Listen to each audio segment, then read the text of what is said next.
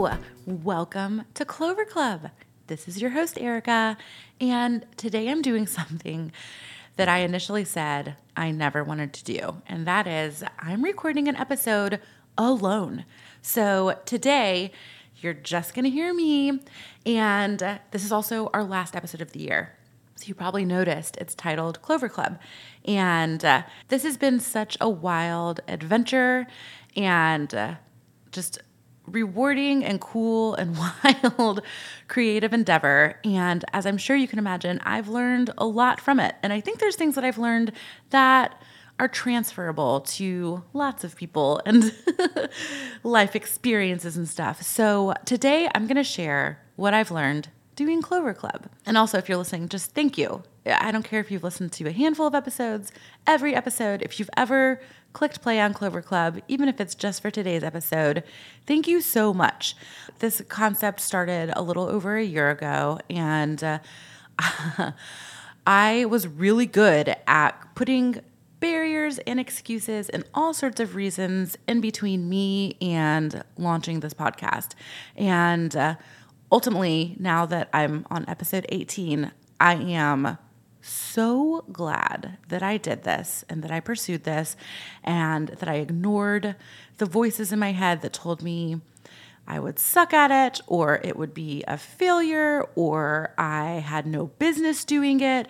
You know how it goes when you're thinking of pursuing something new. This has been so rewarding, no matter what it turns into. I've learned a lot about myself. I've learned a lot about my business. I've learned a lot about microphones and like the technical aspect of things. I mean, a year ago, I had no idea how to do any of this. And now I am very confident and like adept at editing a podcast and recording a podcast. And I'm really proud of myself. And I hope if there are some elements that I've learned and taken away from this that you can apply to your lives, I hope that's the case. And so I just want to share what I've learned. So the first thing that I learned doing Clover Club is to be scared and do it anyway. And that's something we all know about, right? There's a million things that can be applied to. And it's like, okay, yeah, duh, got it. But when I tell you I was scared, I mean, I had crippling anxiety about this because I've been a business owner for a decade now. I maybe unintentionally have created a very safe, comfortable lane for myself. So it's been a while since I've really stretched into something that was just completely foreign to me, required completely new skill sets, and had a lot of variables that I just couldn't control. I am totally a perfectionist, and you can't do that and create at the same time. Like at some point, you just have to be like, you know what? I feel good about this. I've researched this well. I've put a lot of time and effort and thought and intention into this. I'm happy with this product and this outcome and this result. And if it's good enough for me and I feel comfortable with it, I'm comfortable putting it out into the world. But oh man, I mean, I had so many times where I was just like, what are you doing? Like, you don't need a podcast. There's a million podcasts out there. What makes yours special, you know? And so just being scared and then saying, I hear you. Like, these aren't unreasonable thoughts that you're having, but they're not positive. And it's up to me if I shed a lot of light and weight on them or not. And I sometimes reference Mel Robbins. If you know her, she's just an amazing thought leader. And I was talking to a friend of mine and she was like, well, you know what Mel Robbins says about imposter syndrome. And it's not imposter syndrome if you're new. You're just literally doing something new for the first time. So you're not an imposter because no one's saying you're perfect at this. You're trying and you're learning. And that was like a really nice little kind of mental flip for me. I was like, yeah, I'm not I'm just doing my best. Like, I'm new. Of course, I'm not going to be perfect at this. That would be weird. So I found that really helpful. And just kind of, this has been a constant opportunity for me to move past my paralysis of perfection and just know that getting it done and just starting is more important than just pontificating and stressing out over every little detail, because those are actually just ways that I am creating barriers in between me and action. I'm really good at overthinking things, and probably to my detriment. So this was interesting because I was constantly challenging myself to keep moving, right? It's like every Monday, y'all are expecting an episode to come out at 7 a.m. I have 6.5 days to record and edit an episode. So there's not a lot of time built in there to hem and haw over little details. So it was really nice how the pace of this project kind of helped me to work through just kind of some unhelpful patterns. So that was awesome. And then literally just the act of learning new skills. Like, I didn't know how to operate a soundboard a year ago. I didn't know how to edit or to publish or to do any of this. And it's really cool. It's like, oh, if you put your mind to it, you can learn new things. Not that I didn't think I could, but like, you never, you always kind of wonder, like, I can do this, right? So it's just been a really, really nice opportunity for me to stretch myself and kind of dip my toes into discomfort. And I'm really glad that I did. So, lesson 1, be scared, do it anyways. Lesson 2, this has been a big one. The second thing that I have learned through doing Clover Club is how to take feedback and criticism. I have kind of, again, built myself this little world where I don't get a lot of feedback or criticism. I get, I'm my own boss. I have employees, but they there's always a power dynamic there. So any feedback and criticism is going to have a little bit of a buffer on it. And this was a really great opportunity for me to feel more comfortable accepting feedback and criticism, because it is something that I'm doing for the first time that I'm new. Of course, I'm not perfect at it. So I found myself, the first several times someone would be like, hey, I really liked episode blah, blah, blah, but have you considered blah, blah, blah? Have you thought about X? And I had this kind of like initial, I guess, defensiveness, but I think a lot of people naturally, when they are prepared to hear something negative about themselves or criticism or feedback or anything like that, I would get this like, tension in my gut. And I don't get that anymore. I appreciate the feedback. And the people that are taking the time, this is the thing. If people are taking the time to give you feedback, even if it isn't a glowing review, which for the most part it has been actually, which is wonderful to hear. But I appreciate the people who've taken the time to be like, hey, you need to mess with the audio level on your second microphone, or hey, the copy on those show notes needs a little tweaking, or whatever it is. I appreciate it because I only can look at this through my own personal lens. And if people have interpreted or seen things that I didn't see, I want to hear about it. And at the end of the day, I think it really comes down to trusting your gut. And so I'm open and calm and comfortable receiving feedback and criticism at a level I've never been. But I also feel very comfortable putting that up against my own, what's the best word for it? Just saying, like, does this also ring true for me? And just letting all of that influence the decisions I make, but also trusting that I'm at the driver's seat for a reason, and that I can make the appropriate decisions to get the outcome that I'm looking for. But it's been nice because I really have insulated myself from that type of stuff in the nature of my work for the past decade or so. And so it's, I appreciate it. I appreciate it. And it's just nice knowing that people are willing to take the time to share their honest thoughts. Because I think if they didn't care, they would just be like, this podcast sucks and turn it off. Or just be like, what an idiot, turn it off, or whatever, That has been a really good lesson and muscle for me to strengthen that I think will apply to all sorts of things wherever my career ends up down the road. Like all of us, everyone needs to be good at taking feedback and criticism. And I know, whether it's an employee or a colleague or whatever, anytime that I'm like, I have delivered not even negative, but feedback or criticism or whatever, you can tell when people don't want to hear it. And if your intention is to be positive and to help them, it really kind of immediately puts this barrier up between you. And you're like, all right, fine. I mean, it's your project. So I think that's an important thing for me. And I appreciate that I've been invited to explore that part of myself and to really kind of rethink the way that I react to feedback. And if you're somebody who's given me feedback about an episode, thank you. I really appreciate it. And I take it to heart and I apply it to future stuff. So thanks. The third thing that I've learned doing Clover Club is that people want to support you, but it may not be the people you think. So it's been extremely fascinating over the past 18 episodes, seeing who's responded favorably, who's reached out, who's listened, who's commented, who's shared, who's liked, who's engaged, and who hasn't. There are people that I'm really surprised by that just have literally not acknowledged the existence of Clover Club in my life at all. And, I guess this is kind of like Keith Pepper and his marathons. It does become something that just kind of naturally comes up when you're this takes up a big chunk of my life. I record one night a week. I edit 2 to 3 nights a week and publish. It's a lot of time.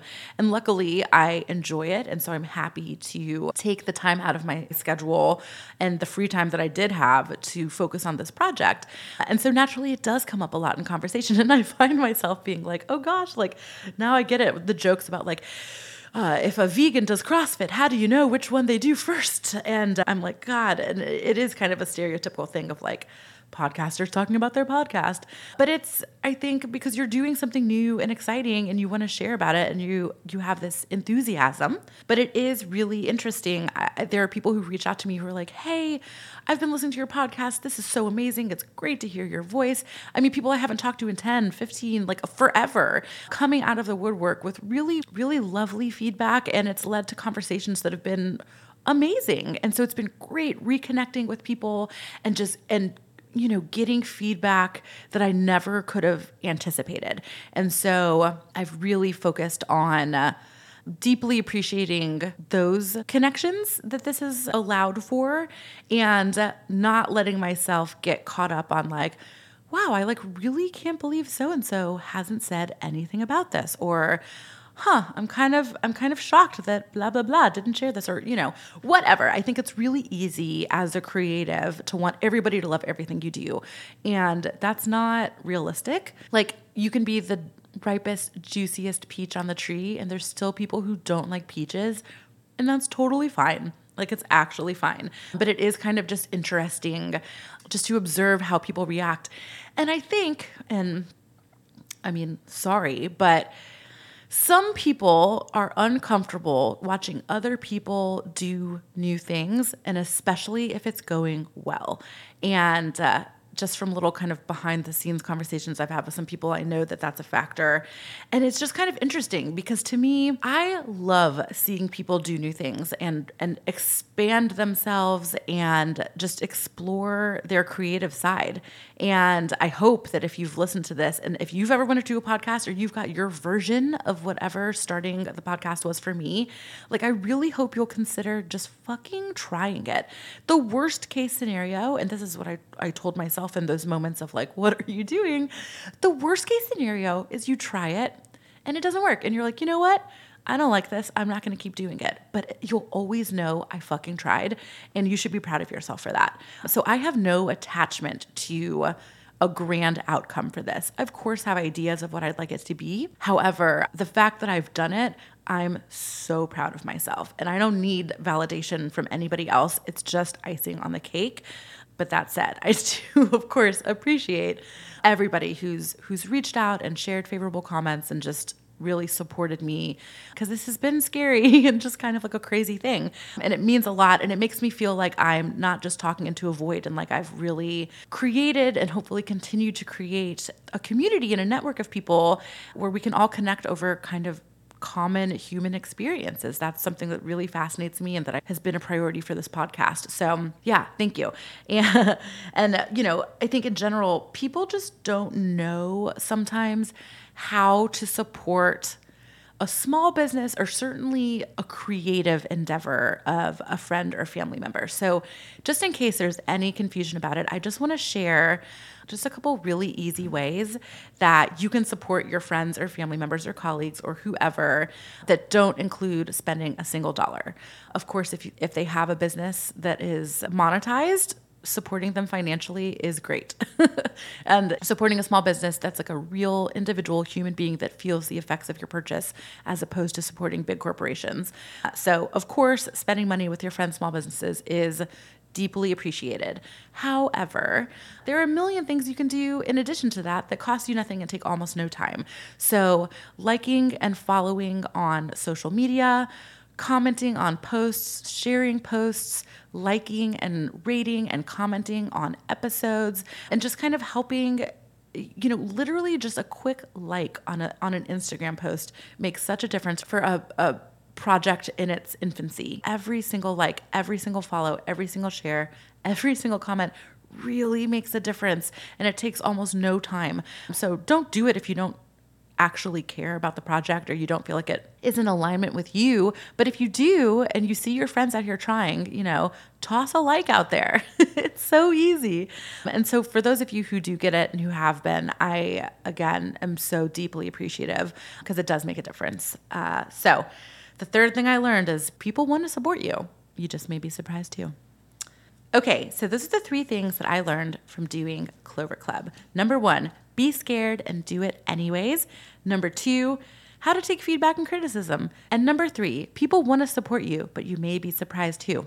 If you've made it this far into the Clover Club journey, I want to extend such a heartfelt and just hardcore thank you. And I want to ask for any feedback you have. So this is our last episode of the year. I'll be back on January 8th. But in the meantime, please feel free to email me at pod@hawkinsandclover.com. That's pod@hawkinsandclover.com. And I am interested in requests for guests, or if you'd like to be a guest, any topics you'd like us to cover. Am I the asshole? I love those. I'd love to do an episode with a collection of those. Any questions, any comments, any way that I can make this more valuable to you as a listener, I would love to hear it. So please shoot me an email, message me on Instagram, like whatever, but don't hesitate to reach out. And I have a lot up my sleeves for next year and a lot of cool guests lined up, but there are 52 weeks next year, and so there's a lot of room for a lot of content. So I would love to hear from you what you want to explore and hear us, get into on Clover Club. So in between this episode and the next time that we hear each other, we're going to go through Christmas and New Year's. I personally am looking forward to spending Christmas in Amsterdam, my favorite city in the world. And I hope if you're listening, you've got something fun planned or just honestly a day off and some relaxation will do. But New Year's is so important to me, and not in I hate partying. I think partying on New Year's is like amateur hour, but I love like a fresh canvas. I love a clean notebook. I love new beginnings. I love goals. I'm really into New Year's, just goal setting and being intentional with what I want out of the year ahead. And one thing that I've been doing over the past couple years that I would love to invite you to do with me is on New Year's Eve, I will write myself a letter. And the letter is to be opened the following New Year's Eve. So I'll write a letter to my future self, and I'll seal it in an envelope, and I'll write "do not open" until 12/31/24. And then I'll open, the letter that the last year's Erica wrote to the current Erica. And it's so cool because obviously 365 days later, you don't remember what you wrote, and you don't know, the person who wrote that letter kind of doesn't exist anymore. Like, you are a new updated operating system version of yourself. And it's such a nice tradition. So I share this on the Hawkins and Clover social media every New Year's also, but I want to let y'all know, I would love it if you would join me in that. It's such a fun tradition. It just invites a lot of introspection. And I think you'll be surprised when you open your letters next year what you wrote. And it's just cool to see what came to fruition, what happened that you couldn't have prepared for in your wildest dreams. It's just a nice little thing. So if you'd like to, please join me in writing your future self a letter on New Year's Eve. And I also, if you have a version of what Clover Club was to me, I would love to invite you to make next year the year that you start it. Whether it's a book you've been dying to write, a business you're curious about starting, a trip you want to go on, whatever that thing is that keeps flowing over from your to-do list year after year and doesn't happen, what are you waiting for? There's so much joy and reward on the other side of doing something scary or intimidating or just easy to put off off. And so if you're listening and you've got your version of that, please make next year the year that you start. Whatever it is, just start. And also, I'd love to hear about it. So shoot me an email if there's a thing that you have been wanting to do and next year's the year you do it. Let me know. I'd love to support you. I'd love to share. I'd love to have you on the podcast, depending on what it is. But I think it would be really cool if we all can kind of come up with our version of whatever your Clover Club is, because I can't tell you enough how rewarding this experience has been, how much I've learned about myself, about working with others, about creativity, about just my process of creating. It's really fucking cool. So yeah, write yourself a letter, do the hard thing, just get the wheels going. And I can't wait to hear y'all next year. Like I said, I've got so many fun things up my sleeve. I'm really excited. Also, if I sound weird, I am feeling a little sick, so apologies. But yeah, we'll have a couple weeks off in between now and our next episode. I hope your holidays are so amazing. I deeply thank you for listening, no matter how many episodes it's been. It really, really means a lot. I know how valuable your time is and how many options there are for podcasts and how many really good ones there are. But the thing is, if you hopped on early, you got to enjoy us with no advertisements. And hopefully that'll change next year. But yeah, I'm going to take some time off. I'm going to go to Amsterdam. I'm going to have the best time. And again, follow us at Clover Club Pod, and I'll post some pictures and videos from that, I'm sure. And as always, Clover Club listeners get 10% off at hawkinsandclover.com. And yeah, thank you. Happy holidays. Happy New Year's. I so appreciate you. Bye.